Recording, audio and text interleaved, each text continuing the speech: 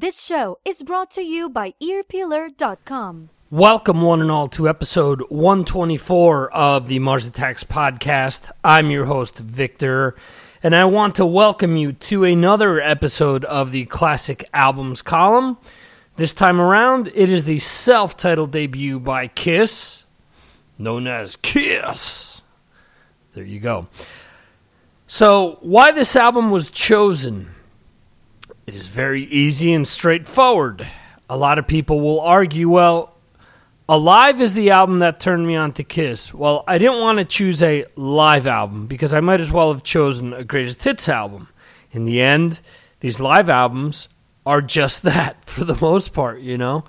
Also, the other choice would have been Destroyer. But I didn't go with Destroyer because to me it didn't capture the essence of the band. And to be quite honest, Destroyer and Alive 2 were the first albums I ever heard by the band. I was 4 years old. My brother's 5 years older than me. My parents had bought the albums for him. And the first thing that I remember seeing was within that book that came within Alive 2, there was the different members that you could look at with the various pictures and whatnot. And there was Ace Frehley in a nice big picture there. And I saw it, and it blew my mind as a kid, thinking, wow, what is this? I can't believe it. This is a superhero of some sort, And he plays a guitar, and he's got all this great music, As a kid, there was always music in my house, but it was never rock music. It was my parents playing music from Spain, Julio Iglesias and things like that, which I never, ever liked. And, I can't confess to having one of these cool parents that, they played the Beatles, or they played this, or they played that. My parents played shit from back home, and I don't use shit as a kind term here. I never, ever, ever cared for what they played. The only time that I can say that there was anything like remotely cool was when my uncles would send vinyls from Spain, and it would be like a mix of songs of the summer or whatever, and there would be some like weirded out like disco music, and you would have some rock tracks like Boston mixed in there, something like More Than a Feeling, and and that was what we got. That was the best of what we had from my parents. Luckily, as I mentioned in the previous episode with Back in Black, we had Destroyer and we had Alive 2, and begrudgingly enough, I forced Dynasty on my brother. It was either a Superman dartboard or it was Dynasty, and I ended up getting my way and getting Dynasty instead. And I don't think he's ever let me live that down. So, anyway, back to Kiss, or the album Kiss, I should say, because we're still talking about Kiss, but that's the exact reason why I wanted to select the album Kiss, is because we're still talking about that self-titled debut so many years later. I mean, look at all of the tracks that are on this album, and there's still tracks that are being played now, which is the amazing thing that a lot of people don't realize. When they point to Destroyer, for example, sure, they're playing Detroit Rock City, they're playing, Shout It Out Loud, they played King of the Nighttime World for like a hiccup not that long ago during one of their last few tours, but it isn't the same as the self-titled debut because you have Strutter, you have Nothing to Lose, you have Firehouse, you have Cold Gin. Let Me Know they're bringing out in the cruise, or they have in the past. Deuce, Love Theme from Kiss, I think is one of those deals that they're doing with the VIP packages where they're playing. But 100,000 Years and Black Diamond, every one of these tracks for the most part has been played at one time or another or has been slotted in as a track that's being played during a specific tour, at one point or another since the reunion has taken place. So since 96 onward, and it's going to be 20 years now, but they've played a good majority of what's on this album. Also, another reason for not picking Destroyer is because by bringing Bob Ezrin in, Dick Wagner came in, and this person came in, and that person came in, and the other person came in, and no longer was it just Ace, Peter, Gene, and Paul. It was Paul and Gene and a bunch of other guys, for the most part. And that has been their modus operandi for a lot of Kiss albums. Unfortunately, you find this out after the fact. But so the reason why I picked this album, not only was it groundbreaking because it introduced the band to the world, not only are there some people that are going to talk about seeing the band during their very first tour, but you're going to hear people talk about the band in general and different things with regards to this album and the band, because obviously there are going to be people that are going to say, well, what turned me onto the band was this, but I do recognize the importance of this album. So, also, it's difficult with some bands that, regardless what we pick, there's going to be people that are going to complain about that specific selection, or people that'll say, well, it's cool that you picked that, but I would have picked this. So it's a damned if you do, damned if you don't moment. I'm a huge fan of the band. Have always been. There are things that I like of the band. There are things that I don't like of the band. And I don't think they're perfect by any stretch of the imagination.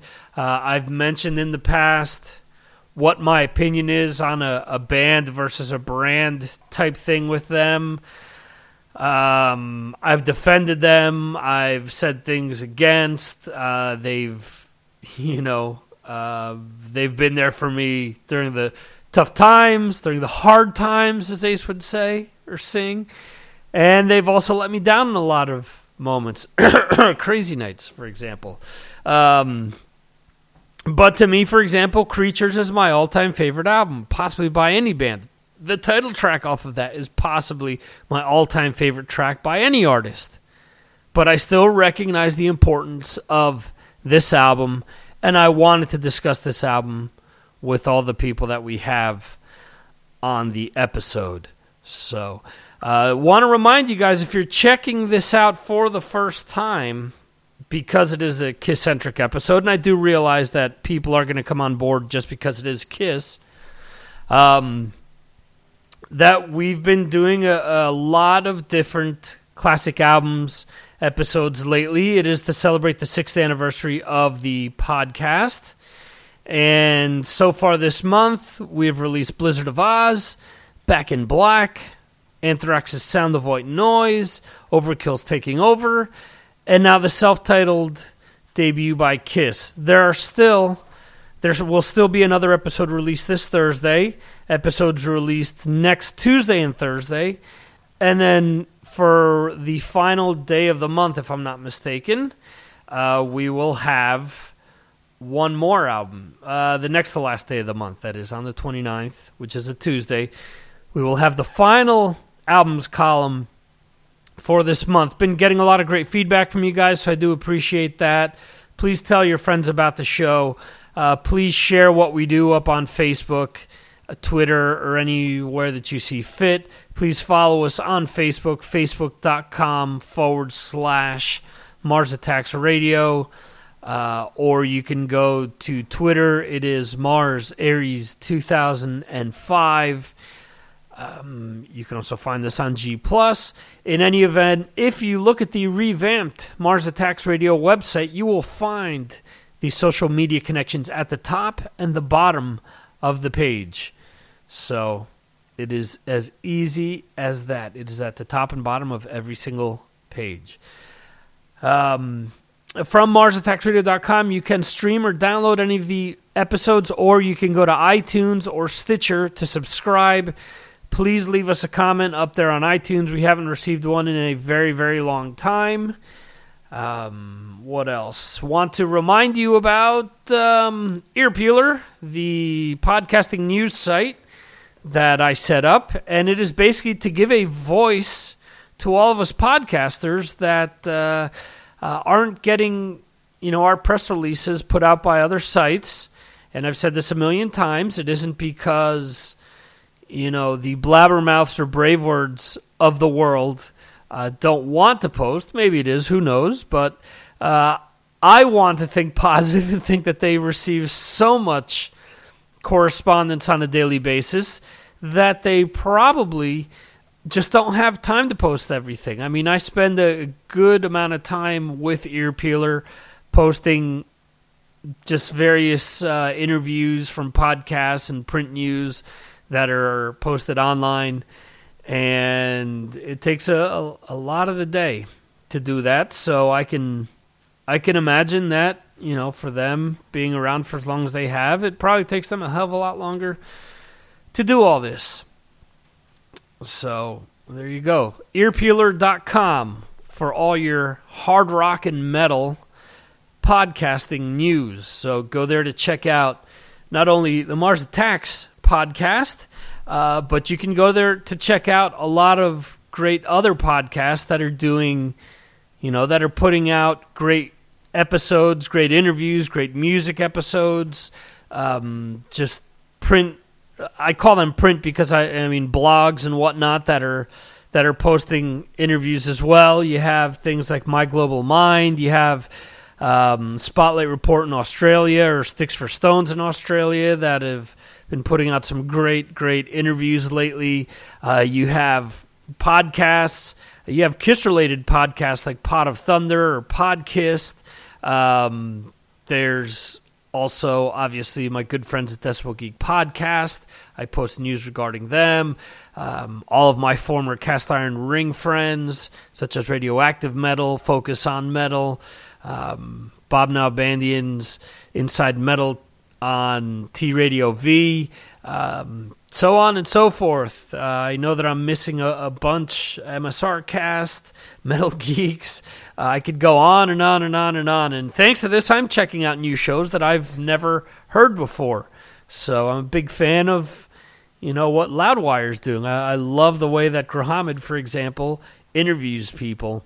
I think it's great the way they do the Wikimetal. Wikimetal is a show from Brazil. Another one of our good podcasting friends as well. Wikipedia Fact or Fiction is what I was trying to say. So just check out earpeeler.com, and you'll find all of these great shows that I'm mentioning. It is updated several times a day. So if you just want to go there and find out shows that are interviewing perhaps some of your favorite guests, or shows based on some of your favorite groups, like Kiss, like Cheap Trick, there are a few others out there that are specific to just bands. And if you want to check those out, they're there as well. If I'm missing a show, if you're a show host and I'm not posting your news, please drop me a line, earpeeler@gmail.com, or you can do so via the contact form right there on the top of the menu bar there, right on the website itself. So there you go. In any event, here we go. We're going to kick things off now with this great episode surrounding the self-titled debut by Kiss. Here's a word from our sponsor, and we will jump right into the episode. Earpeeler, the podcasting and interview news site. To keep up with your favorite bands or artists and the podcasts or interviews where they appear, go to earpeeler.com to find out what we're all about. From Racer X, Jeff Martin. Ooh. So, which one now? The first one? Yes, the first one. Oh, the first one. Oh, that was a game changer right there. I remember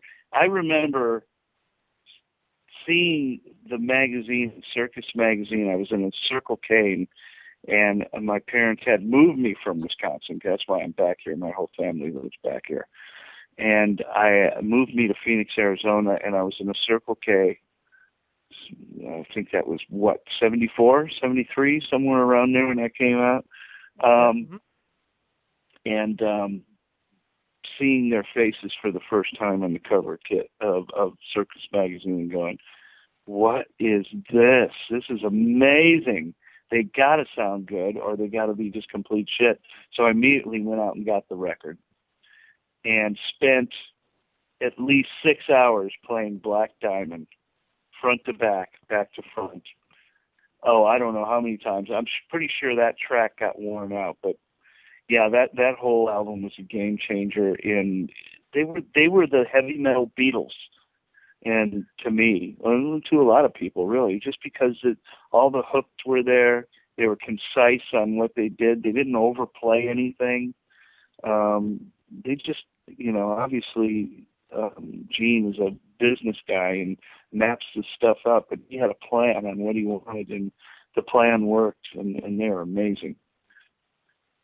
And that album was a life changer for sure. And obviously I was there right when it first came out. It's not like this was an album that came out way before I was into metal. I was a pimple-faced, metal lover. So when that came out, so that was cool to be a part of that. And then of course I saw them a year later in Phoenix play, and that was just really silly. So I got to see not just Kiss, but the real Kiss, the first Kiss. Okay, and what was it like to see them during those first tours? Well, there was nobody like them, so they were treading their own water. It was amazing to see them out there and have, you'd always see, think about it. I mean, there was what was going on before that, Zeppelin and Humble Pie, and I was into David Bowie too, and that had some theatrical thing going on to a certain respect, but they all had their own character going on and persona on stage, and just to see that all working together as a unit, it was just amazing. You didn't know where to look, it was fantastic, and of course you're a starry-eyed wannabe musician, metalhead, and that I'll tell you the story of how I came up with Blasted the Static Minute Band, but that's part of that whole era, He's written 1,000,001 books about hard rock and metal, Martin Popov. This was not the first Kiss album I ever got. I think it was Hotter Than Hell and then Dressed to Kill, and then we went back and got Kiss Kiss, but literally, I think I was listening to this album when I was 12, so it would have been like 1975. It wasn't my favorite Kiss album. It had some pretty cool stuff on it. Some of it was a little bit too commercial. Kiss as a band, oddly enough, didn't really scare us, even though they looked scary. The scary stuff was really Sabbath. So this stuff was likable as a kid. You weren't scared of it. It was good, happy music. It was dramatic. It had a little bit of that old school boogie that you hear out of BTO or Humble Pie to it. This record did. But yeah, just a good, likable Kiss album. I think Hotter Than Hell is the darker, heavier album. Dressed to Kill is kind of the poppier, more immediate album, and this album is just a little bit turgid, but it was completely useful to us as kids. We played it all the time. Tom Potter of Gun Driver. One of America's great rock and roll bands, Kiss, blowing the roof off the place for 40 years, every night. The odd connection that we have with these guys is that our engineer, Jim Morgan, he was an electrical engineer in the 70s, so he really wanted to get into rock and roll, and so he quits his job and goes down to Electric Ladyland Studios, or maybe he's thinking about it, and he's walking by Electric Ladyland Studios, and puts his head up to the door, and it's vibrating, and he's like, oh. And so he bangs on the door, and this British guy, who was Eddie Kramer, one of the most famous engineers in the history of rock and roll, opens the door, and he goes, can you solder? And he goes, well, yeah, I just went to the Lockheed Martin soldering school. He goes, do you want a job? And so there he is, next thing you know, working with one of the best engineers in rock and roll, and this was one of the first albums that he was in the studio for. And, so obviously he wasn't behind the controls because Eddie was riding the board. But, I called him earlier today to talk to him about it, and he said he had nothing but good things to say about the Kiss dudes. And, I think Paul Stanley's voice is, stellar, one of the great voices in rock and roll. And, people are huge on Gene's marketing ability, but, I definitely, I think maybe we're, glancing over the ability to put an entire project together, write songs, produce it, get everything across the finish line, and get a killer rock and roll album done. And my hat's off to those guys for that because, they did it time and time again. Josh Christian of Toxic. I'm a huge Kiss fan. First Kiss record is really different from every other album. It's a great album and it's unique, but they hadn't gelled into their theme yet. They didn't really have it down. Their music hadn't solidified, and it's different than all of the other albums. Having said that, it's a great record, great songs. The cover was magical. I know it captured every Kiss fan that was ever out there. That was a really famous and popular poster back in the 70s, that album cover. Just what can you say about that? Kiss is definitely one of the best known and greatest bands ever in metal and rock, and that was where it started for them, and it's an awesome record. The man that continues to shred the envelope, Dave Raffett. So Kiss, like I said before there when we were talking about Megadeth, Kiss is probably, it's a toss-up between Kiss and Megadeth for my favorite band ever, and I've probably seen Kiss 20 times at this point. I just saw them in Manchester, New Hampshire. They were badass. And I actually just wrote an article on Kiss for Guitar World, and Kiss put it on their official website, and then they put it on their Facebook page, and it got like 2,000 likes. And then the webmaster even emailed me, the Kiss webmaster, and told me that Paul Stanley really enjoyed the article, which was cool. As a Kiss fan, that was great. And what was I going to say? Yeah, the article was, Guitar World called it the 21 best Kiss songs. And I wasn't trying to say these are the best ones, my intention was to introduce people, people, like everybody knows Rock and Roll at Night. And I just wanted to, right. Kiss has so many great songs, like from all the different, in the 80s and 90s and stuff.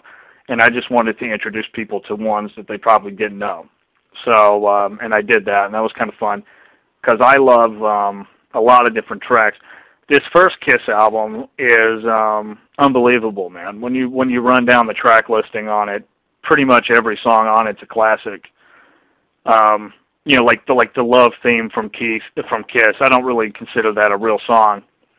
But when you look at the actual songs on here, like Strutter, Nothing to Lose, Firehouse, Cold Gin, I mean, come on, dude, those are classics. You know what I mean?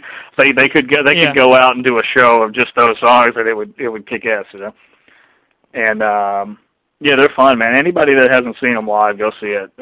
They're just unbelievable. From Australia, Death Dealers and Blasted to Statics, Stu Marshall. Well, Kiss.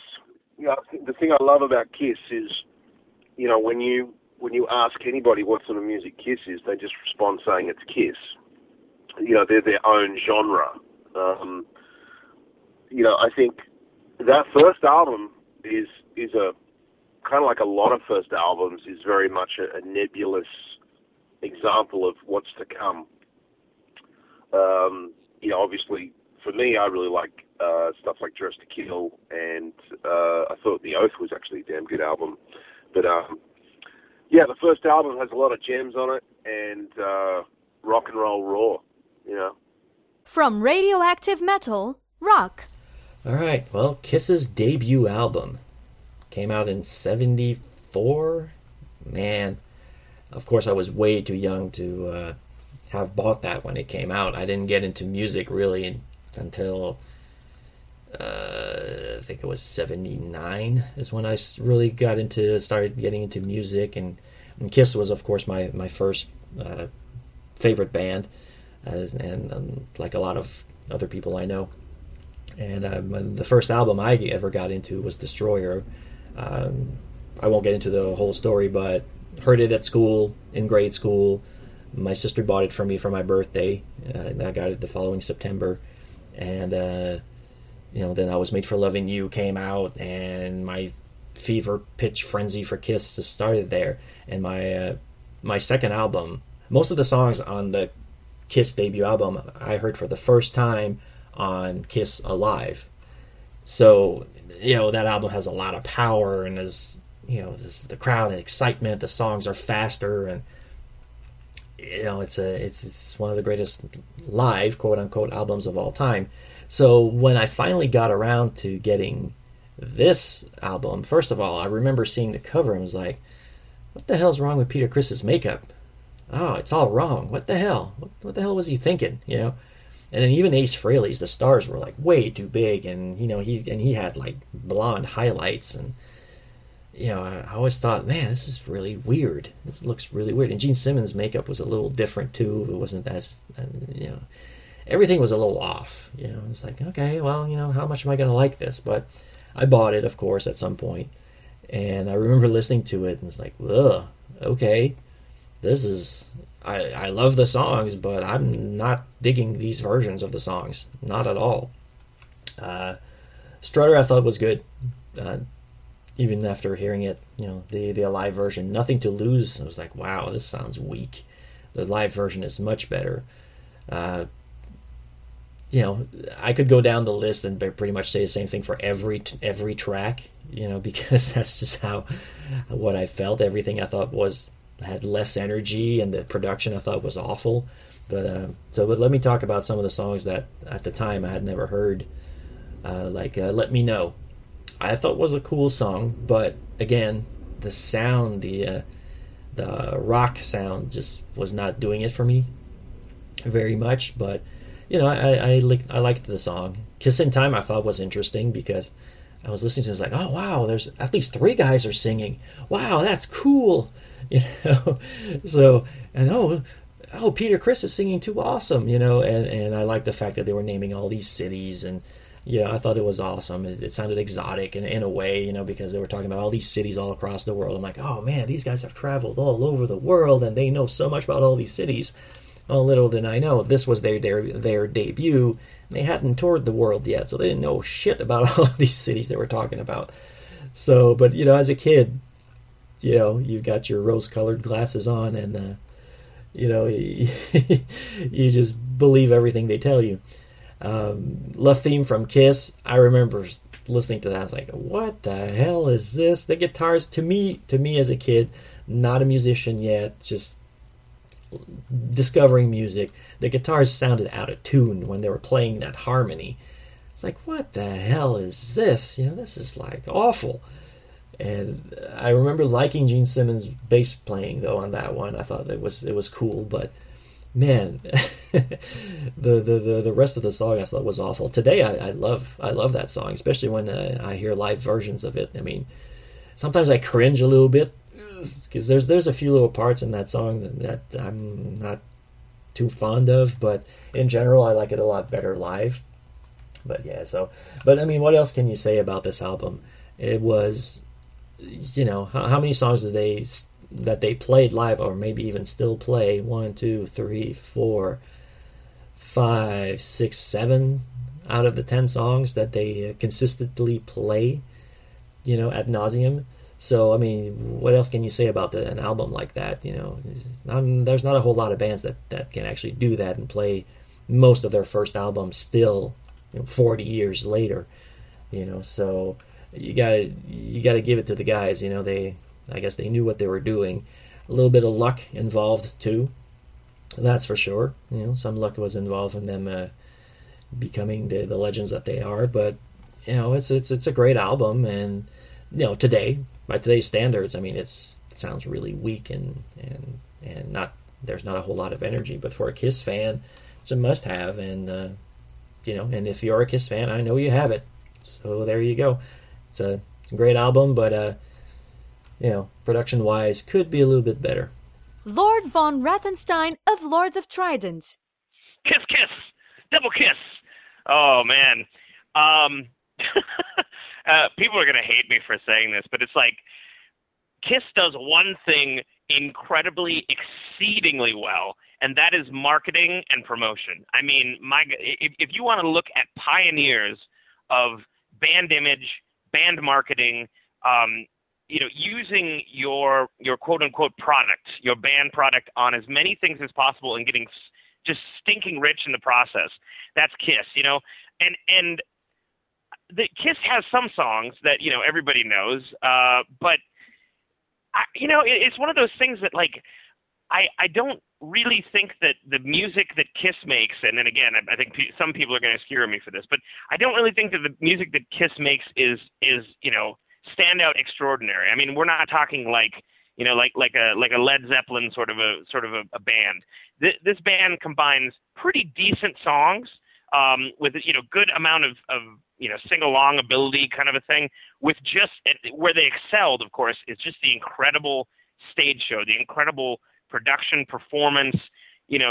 When you say Kiss, you don't really think of a certain song. You think of the makeup, you think of the explosions, you think of the tongue sticking out, the giant platform heels.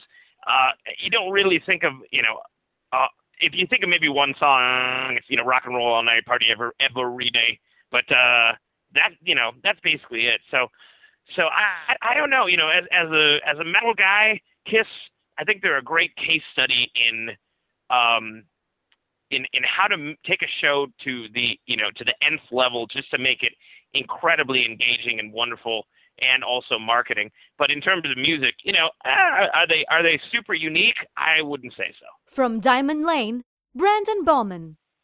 I think that Kiss, the self-titled debut, in and of itself is probably one of the most influential albums to me. Growing up, my oldest brother introduced me to Kiss when I was probably 5 or 6. So being able to look at the album art and seeing these guys in makeup, wondering what in the world is going on here, and then throw it on the record and just being able to sit down and digest. I mean, it kicks off with Strutter. The fact that they're still rocking that song today is a testament to the powerhouse that is Kiss. I mean, the whole damn album, I don't think there's a bad track on it. Cold Gin, that's a personal favorite. And the way it closes with Black Diamond, epic in every sense of the word. From Zephaniah and Viking, Justin Zyke. I've always been a Kiss fan. Kiss is a great band, especially their early albums and some of them in the 80s as well. I've always been a fan of the music from Yell there and whatnot, but the first album, we have tracks like Cold Gin. Every time you hear dan, you're just like, that's the song. It's it's a song of anthems describing what Kiss is going to become. It's raw. These songs were worked out, spent time on. And this is the rawness of Kiss that you can hear in the earlier albums, and you can hear in some of their albums as well, when they decided to do this because they wanted to make money playing music. And overall, it's probably one of my favorite Kiss albums. Brett Blackout of Van Late.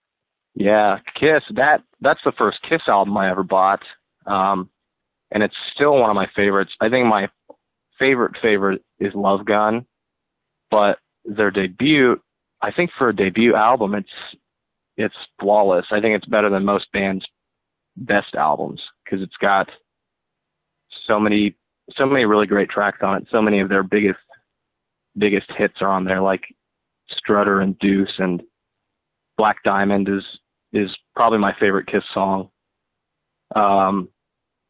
Yeah, I just think it's a really, really solid start for a band. And yeah, like I said, it was my first Kiss album, and it's kind of what got me really into Kiss.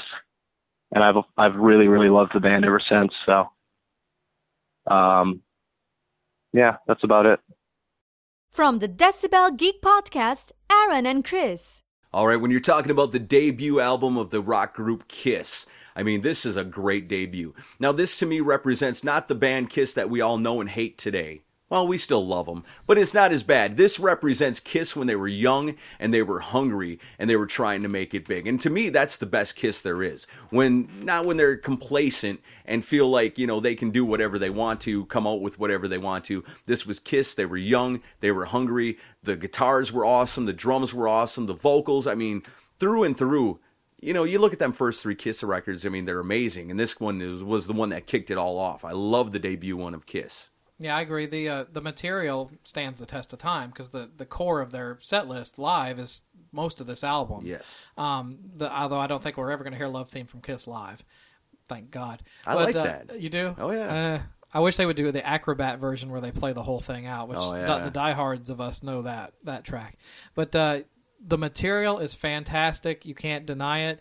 The only issue I have is the production. I think Richie, Kenny Kerner and Richie Wise, the producers, should have stuck with Gladys Knight Records and not produced Kiss because the production level on this is horrible. The demos they did with Eddie Kramer are way better than what came out on the finished product, but the material still shines through. It's Kiss. It's the core of their set list, like I said. So it's a fantastic record. Not really a bad song on it. Love Theme, maybe, but great record overall. Young and hungry, gotta love it. Mick, Sean, and James from Corners of Sanctuary. Listen, I dig that era of Kiss, hands down. It's definitely, I don't know. That pretty much. No, you played fucking early Kiss shit for fucking 16 hours. Yeah, I love it. I love it. I like it, just not 16 fucking hours. Hey, Christ, trapped in a fucking car. Yeah, we played it all the way from Kansas City, all the way to fuck back here again. It was fucking just Kiss Alive 2 backwards. Simmons was an angel. They got all kinds of underground shit. Ace influenced me for sure. Still does. Yeah.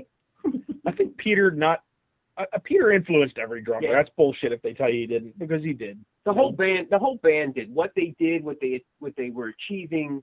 They changed the concerts. What they achieved. They made hairy chest cool. Yeah. Well, they changed the whole. They just turned rock and roll right upside down and influenced a shitload of bands. Yeah, absolutely. How can you not? How can you deny that? That's probably everybody our age's first hard rock albums. Really. Look what they did. They did when they were playing before they recorded this album. They already had a huge. They tried to get a huge stage show together. Oh yeah. I don't. See, the thing is if you say too much, and then people think that you're a little light in the loafers or something for Paul Stanley, and then and they catch they're bashed today, and I hear it. I've seen them a couple times with the tribute band act, and they still put on a hell of a show.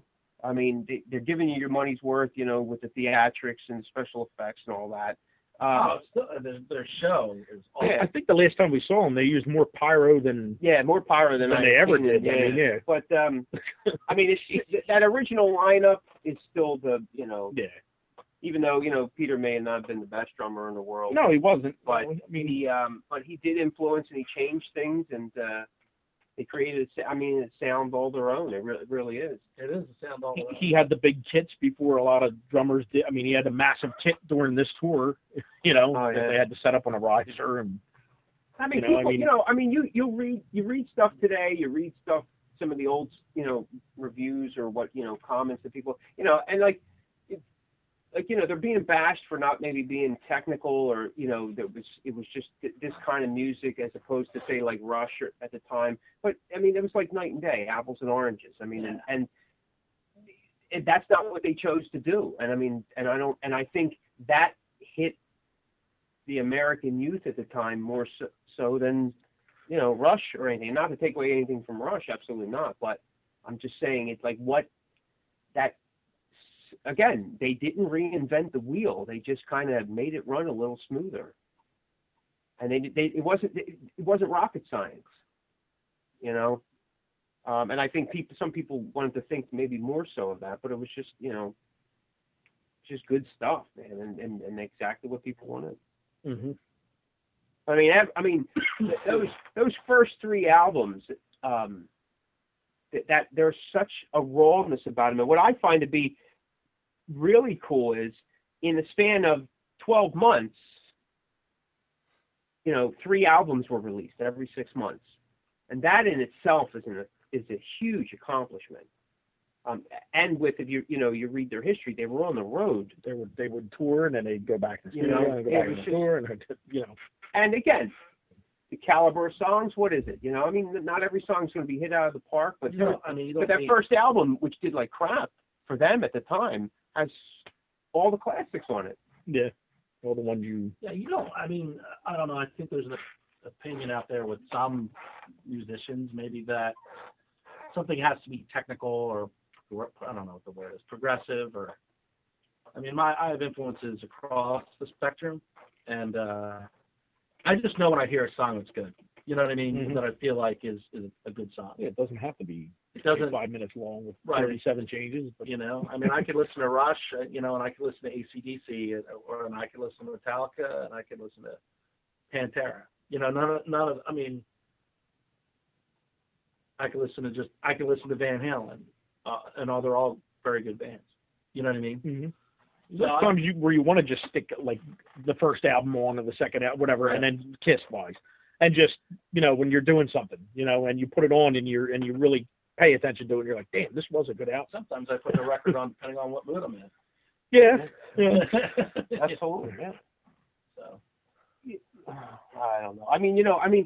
Some guys go their whole lives never really writing the hook, and Kiss did it how many freaking times? Yeah, they did it. You know what I mean? Listen, if you want to sit back and listen to Yngwie Malmsteen. Yeah, no, Yngwie's fantastic. But there's a huge difference between what Yngwie achieved and what, Kiss achieved, and you can't take it away from them. However they're doing it now, that's their prerogative. They still got people that are proving all the critics wrong, that they're still doing it, and they're, Paul Stanley has said a bunch of times, especially in the past couple of years with his book released and all, that he hopes that Kiss goes on without him, that everybody's replaceable. Now, I don't know if he really means that or not, but not that I think that after that point, I think it's really a moot point, but music's timeless, and they've definitely proved that. Mm-hmm. From Witchcross and Ravensthorn, Count William. Oh man, I'm a massive Kiss fan. As you know, I kind of went into that when I was talking about Ozzy at the beginning of the interview, but yeah, that album, it's got all the classic songs. The only thing I think that kind of hinders the first Kiss album a little bit was the production style. But when you're a young kid and you put that on, it was like, especially me, I was, it was only like around 1980 or so, and I was like about 8 or 9 years old, and I put that on. It was one of my first hard rock albums, so I really didn't notice, how their guitar sound was a little more clean tone, or I wouldn't know what to say, a little cleaner tone than their later heavier guitar sound. But that didn't seem to matter because the songwriting was just so good, like Black Diamond, Strutter, Deuce, all those classics. For a debut album to have that many good songs like Cold Gin, and every song on there's like a classic Kiss song, 100,000 Years, that have lasted throughout their whole career. They practically still play the whole album live at their shows to this day. And I don't think you could ask for much more than that from an album. But in retrospect, I'd say that the only thing that kind of hindered it a little bit, a lot of people might not put it on as much today, or they'd rather hear the live version because the songs are great. But I think it was just because they were so young and they were going into a really underground studio kind of type of place, and to record the album, it kind of has that weak guitar sound that kind of, I think they were trying to emulate like the Rolling Stones or something. And then when they realized that, hey, we have our own sound, and then Kiss, exploded, of course, right after that with Hotter Than Hell, and every album, it seemed like their guitar sound got heavier and heavier. And then once they started putting the live records out, it was like, holy crap, it's like we got like top-notch distortion, and it's just like heavy metal has been, Kiss just became like heavy metal after a while, and it was like they still don't admit or like to be called heavy metal, but it's like they are, at that, once they got their live album phase of their career, they were heavy. I mean, you can't call it and say it's not heavy metal, but yeah, I'd have to say, in retrospect, examining the first Kiss album, if you're examining it on song quality and vocals and everything else, it's just a damn good album. It's like every song on it's a classic. So it's still one of my top favorites of all time. But I personally enjoy their live versions of those songs on that record. But I still recently have been putting it on again, and it's a great album. And after that, I just was a Kiss maniac the rest of my life. I bought every Kiss album.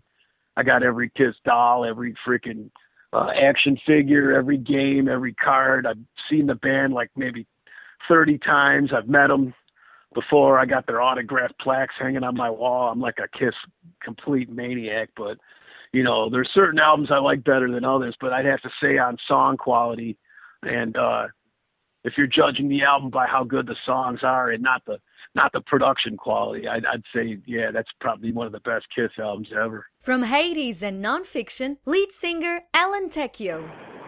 Oh, you're going to kill me for this one. I hated Kiss growing up.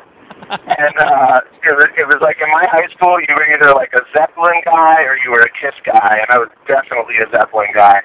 So, the first Kiss record, I don't even know what the hell's on it, although I probably know every single song on it. I could probably sing most of them to you, which is a testament of just how legendary the band is and how memorable their songs are. But, I can't take anything away from Kiss. I just never really got into them, especially at the beginning. I got into Creatures of the Night when Creatures of the Night came out. Okay.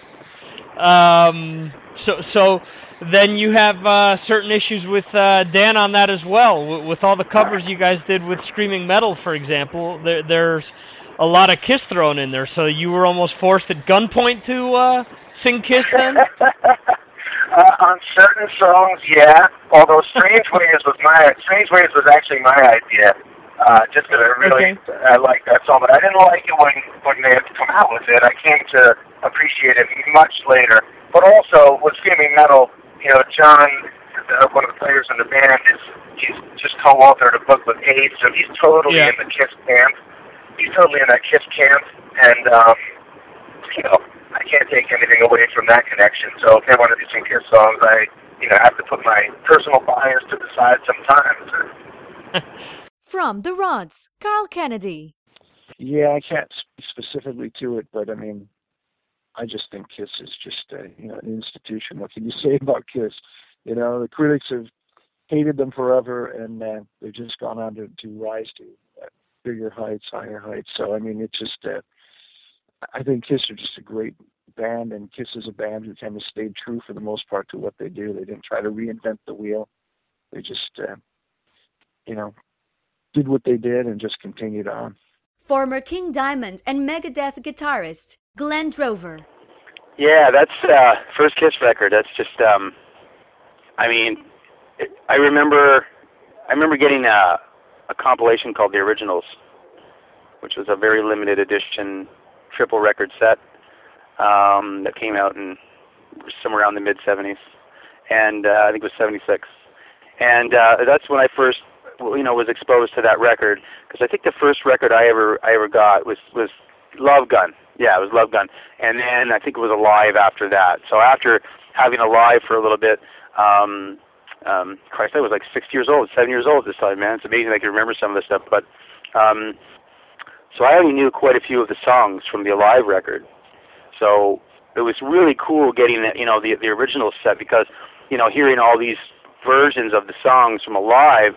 Now you're hearing the studio versions, and you hear the difference and the whole bit, which was really, really cool. I remember that vividly, thinking, wow, that's really cool. It's a little, maybe it could have been a little bit slower, or the vocals sound a little different, or whatever it was, when you're comparing live versions to studio versions. So that was always the kind of the buzz I got when I listened to a band for the first time and hear a live record, and then getting into the studio stuff later on. That was definitely one of those records that I just really, really dug a lot. So The Shred Lord, Joe Stump. Well, the first Kiss record, the one that really did it for me was Kiss Alive 1. Because like the first record was cool, but when you heard those tunes on Kiss Alive 1, it was a whole different ballgame. So that's really, it's tough for me to really talk about the first Kiss record. I mean, it was cool, and those guys were all from New York as well. So, but I mean, like all those tunes really, took on like a whole nother, the whole thing went to a whole nother level on Kiss Alive 1.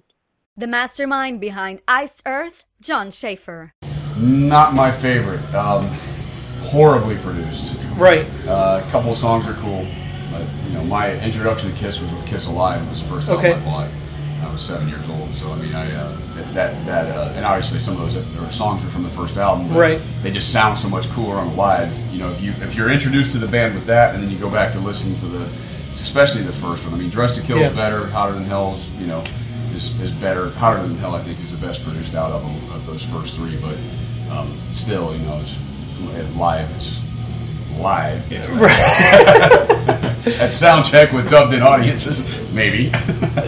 My reason for actually going with this album, because actually this list got put together based on different conversations that I had with people like yourself. Mm-hmm. The reason I went with the first album was because Deuce, Strutter, Cold Gin, these songs are on that album, and they still play them today, and I didn't want to go with a quote-unquote live album, so I figured, all right, well, let's go to where it all came the from. songs are cool. They just sound terrible on that album. Yeah. I mean, the production's really I cool. mean, those live albums, that's why when I saw them with Peter Criss like 10 years ago, it broke my heart, because you listen to a live 2, you hear him playing those parts, and he couldn't do it. He couldn't do it, sad, but Part of one of the most influential bands to ever come out of Scandinavia, Arch Enemies, Charlie D'Angelo. Okay. The first Kiss album. The first Kiss album was, I didn't actually hear, the first album that I heard was Destroyer. And then I got the first live album. And when I heard the first Kiss album, then I had already heard the live versions. I thought they were sort of a bit dull back then. So I didn't really like it. And I was thinking, songs like Love Singing from Kiss, what's that all about? But then, in hindsight, now I like some of the original versions a lot more. And fantastic album cover, magic right there. So simple, but yet so great. From Death Dealer and Dictators NYC, Ross the Boss. Okay. At one point, there was only 3 bands in New York City that had record contracts. The New York Dolls, Kiss, and the Dictators.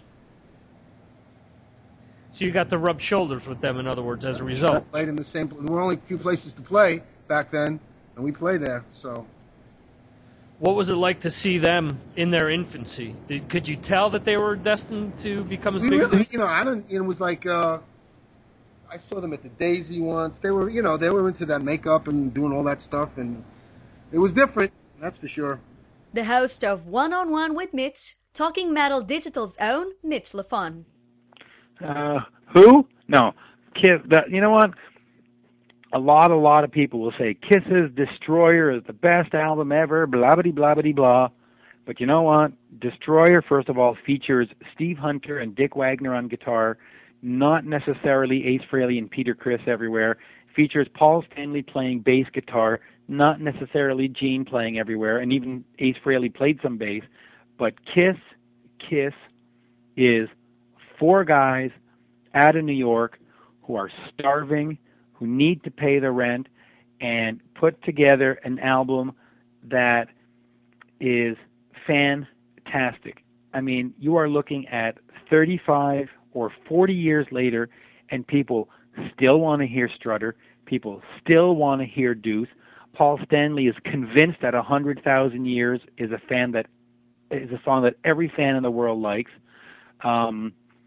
Let Me Know, Kissing Time, what else is on there? Cold Gin.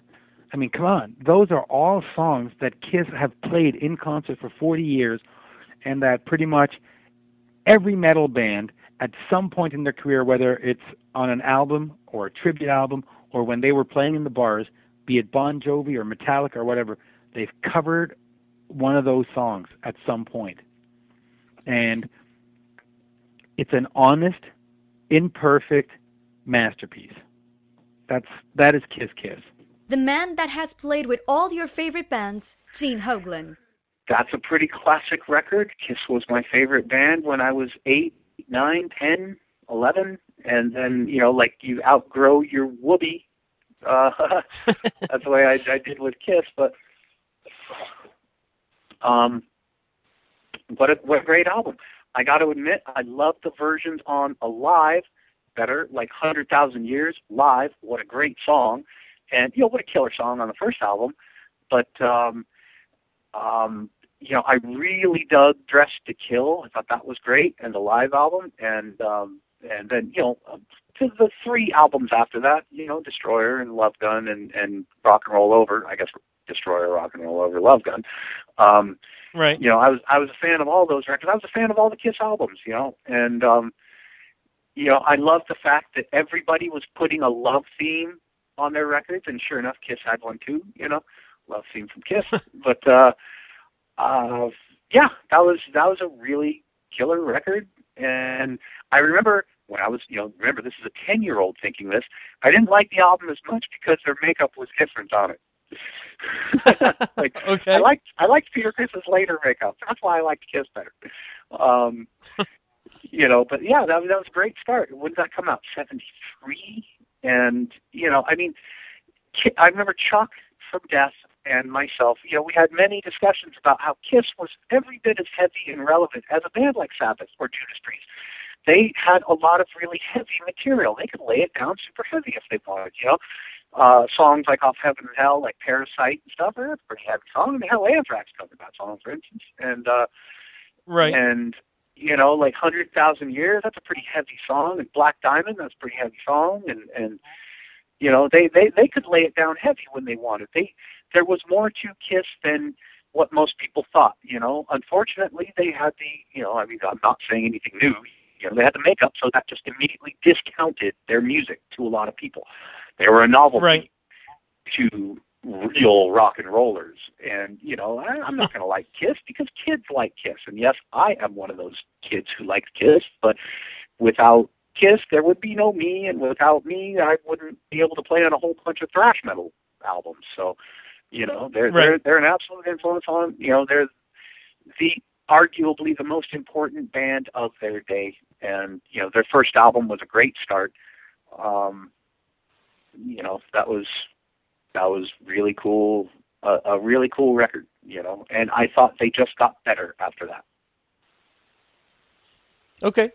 Yeah, I realized that a lot of people were going to pull towards the Alive album, and I wanted to stay away from live albums, so I picked this one just because there are so many songs off of that album that they still play live and that made their ways, to that first Alive album as well. So, things like Deuce, things like Strutter, 100,000 Years, like you mentioned, so Cold Gin. So. And, one thing that, like, say, for instance, Kiss was later known for using guest musicians, secret musicians and stuff. And it makes me wonder about, like, say, the Dress to Kill record. Like, if that is Gene playing, which I've always assumed it was, I think Gene Simmons is a great walking bassist. The walking bass line, do do do do do do do do. That's a walking bass line. Yeah. He has some great bass lines on Dress to Kill. Like, he really came into his own as a bassist and a songwriter. Like, Dress to Kill was my favorite of the studio records before, Alive and that and Destroyer. Those 2 albums are great. They're definitely thinking outside the box. And hell, Kim Fowley wrote a couple of songs off Destroyer, and that's pretty cool. He wrote 2 really cool songs on Destroyer, and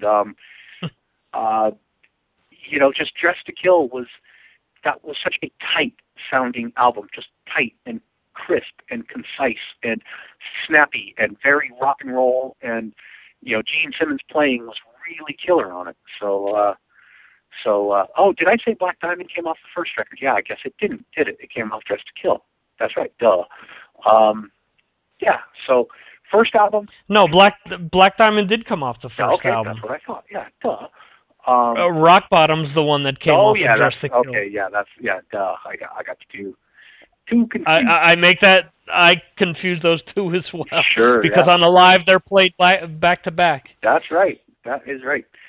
But yeah, great songs on both records. You know, it could be Kiss's first record, or Dressed to Kill would be, you know, two well represented records on this list. Absolutely. He was part of Watchtower, Dangerous Toys, Broken Teeth, and a plethora of other projects. Jason McMaster.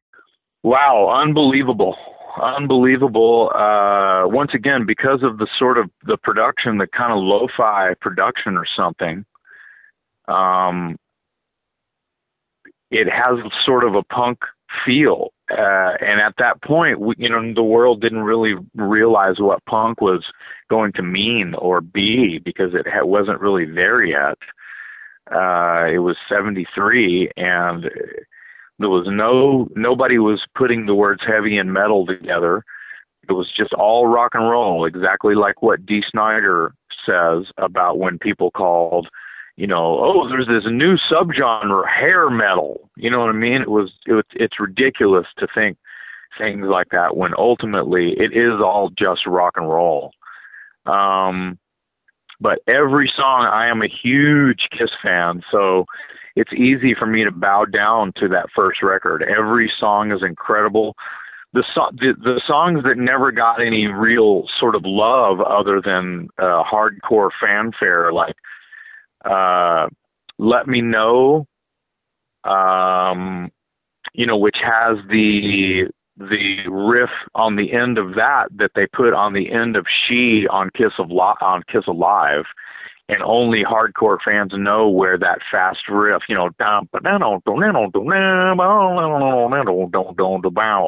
that riff there is from Let Me Know on the first Kiss album, just to show you how big a nerd I am.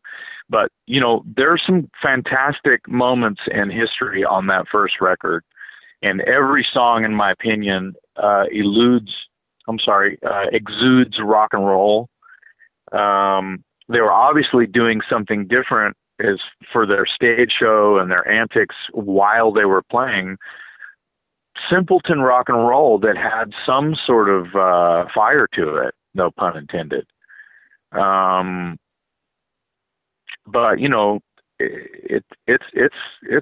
it's a great moment. I think the first three Kiss albums stand on their own and stand all together to sort of like say we are a forefather of what people call heavy metal now, even though we are not a heavy metal band. And I think the first record is the first sort of knife in the heart of that whole thing.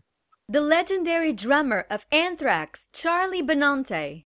Wow, what a weird record that is, because if you heard Alive first, right, and you went back to hear the original version of those songs, they are so tame in comparison to Alive, when Alive is just like a monster. What they did to those songs, it transformed them into these epic pieces of music. I mean, it's just amazing, like especially a song like Strutter on the original Kiss record. It's such a little ditty, but on Alive, it's a completely different monster. I would prefer Hotter Than Hell over the first Kiss record, to be honest with you. No kidding. Even with the funky production that has, you'd prefer it over the first one? I love the Hotter Than Hell record.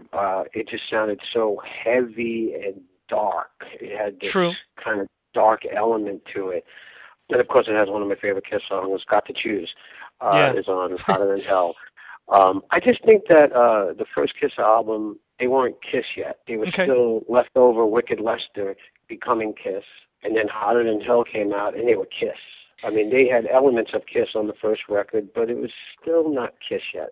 Let's face it, Paul didn't have the star. On the album cover, he did. On the album cover, he has the star, but I think making it, I don't know if he had the star yet, so he didn't quite have that star power. He had the Lone Ranger going. He was just a masked man at that time. Yeah, I love Kiss. I still have all those original records in their 12-inch form. And, you know, I can't begin to tell you how many times I've spent staring at those records when I was little. The Queen of Metal, Doro Pesch. Yeah, like, actually, I would say they were my main influences, like Judas Priest, except Motorhead, Kiss, and it was actually, it was when I first met them in 1989. I had the honor to introduce them when they played the Monster of Rock festivals. It was 1989, and actually that was when I first met Gene, and he was super cool, and I was such a big fan. I still am. And then actually a year later, I thought, man, I would love to do something together. And my manager at the time, his name was Alex, and I told him, I said, Alex, do you think, it's possible to get in contact? And actually, my first thought was I would love to write Gene a birthday card, because his birthday is one day before my dad's birthday. So I always remember that. And my manager, he said, hey, don't be silly, he has no time for that stuff. And I said, yeah, why not? He said, you're such a fan, just get over it. And I said, but maybe doing something together. And Alex said, hey, the guys have no time. Just concentrate on your new record and everything is okay. So a couple of weeks later, my manager called me early in the morning and he said, Doro, come and meet me in the Parker Meridian Hotel on 57th Street in New York City. And I knew that hotel well, and I said, why? And he said, well, somebody's waiting for you there. And I said, who is it? And I thought maybe it's somebody from my German friends or family or something. And she said, no, it's a surprise. Just get up and come as soon as you can. Yeah. So I went there, and then my manager, Alex, was standing in front of the hotel, and, I said, Alex, now please tell me who it is. And he said, it's Gene Simmons waiting for you. And I said, what? You couldn't tell me? I said, oh, no, I felt totally underdressed, and I just hopped out of bed. I said, Alex, don't do that to me. He said, no, Gene is waiting there. We have a little meeting, and, he wants to know what you want to do with your next record. And I thought, oh, my God. So I had to walk 3 times around the block with my manager. And then, after 3 times, he said, okay, are you ready now? And I said, okay, I hope so. And then, we went in, and Gene was sitting there, and he was very, very nice, very supportive, and we were talking. And then I said, maybe to do one song together. And he said, let's try that out. To make a long story short, it worked out so well. Gene wrote many songs for this record, and she was producing it. And actually, Tommy Thayer, who's now in Kiss, he was the co-producer, and he played all the guitars on that record. And we started out in New York, and then we recorded it in L.A., where Kiss recorded the Hot in the Shade album. It was called Fortress Studio, I think. And we had a great time. It was half a year. And me, being a big fan, I could never get over it. Every day I went into the studio and my knees were shaking. And I was always so nervous. I thought, oh, God, and Gene Simmons there. But it was great. And, and he was such a great producer. And he was a great motivator.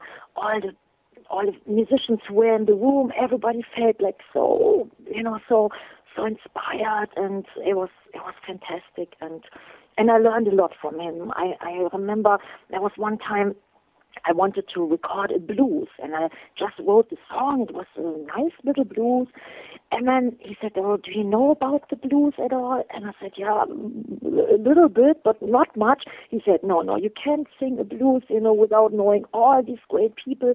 And then the next day, I had a whole stack of vinyl and CDs and all kinds, and they were the greatest blues artists in the world. And he said, "Okay, now you have to listen to every single one, and then we think about you recording a blues." And actually, we went to many concerts, like great blues artists like Dr. John, and Gene got some tickets, and then we went into this little blues clubs. It was unbelievable. So I must say, besides working on the record, it was great, and I definitely learned a lot from him, and and these memories, like, they were unbelievable. I never thought that I would ever meet the guys, and then working on something, it was awesome. Mm-hmm. And with Gene, you were also able to cover the Kiss song Only You, and the interesting thing for that track for me, as a lifelong Kiss fan as well, and actually I have to say this about most of your covers sound like they're your songs. Only You sounds so different from the original that if someone wasn't a Kiss fan and didn't recognize that song, they would think that that's a Doro song. Yeah. Oh, yeah. I must say, when we do a cover, I always feel super connected to a song, or there's something deeper. It's not just playing, your favorite song. I always wanted to do right by, because I know when there is already a great version, the original is almost unbeatable. It's always so magical, and that one I listened to. Actually, Gene, he had a demo, and he sang the song, and I loved it. And there were these different lyrics. The lyrics on the Elder album are different, and suddenly it was like more of a love song. And when I listened to it, I said, Gene, please let me record it, and I will promise I will sing my heart out. And then he said, okay, let's try it. And then I gave it my all, and I still love the song so much. And I think it's beautiful. The chord changes, I love the melody, and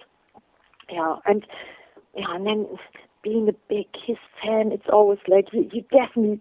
You don't want to mess it up. You want to do as great as you possibly can, and and I always treat the songs with utmost respect, because I know the diehard fans, they love originals. They don't want to have songs messed up. So I always try to do right, and then I hope that the people like it and love it, but I definitely always love the songs which we cover, and it's rare, but when I do, I always want to do really special, and I'm always hoping that the people who wrote the songs in the first place, that they are satisfied with it as well, and can feel somebody treated their song, their baby, really, really good, and with respect.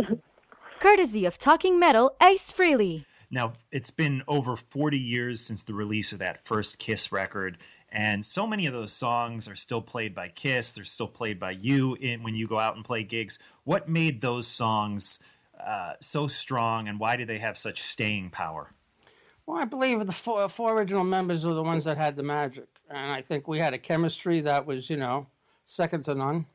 And, the stuff that we recorded, has withstood the test of time, and it's still, great songs, and, those are the ones that people prefer.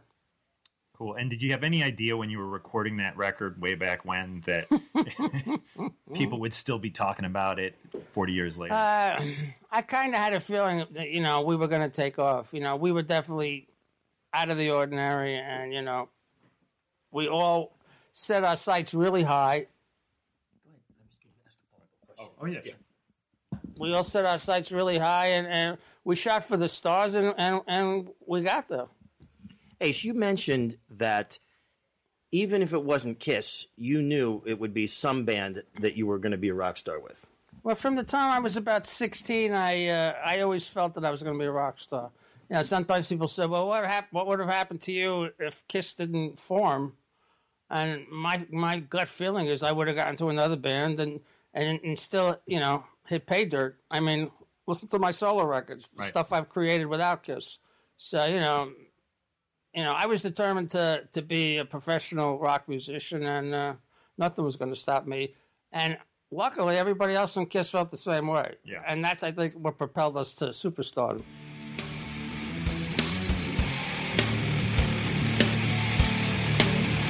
Thank you for listening to the Mars Attacks podcast. This concludes our show.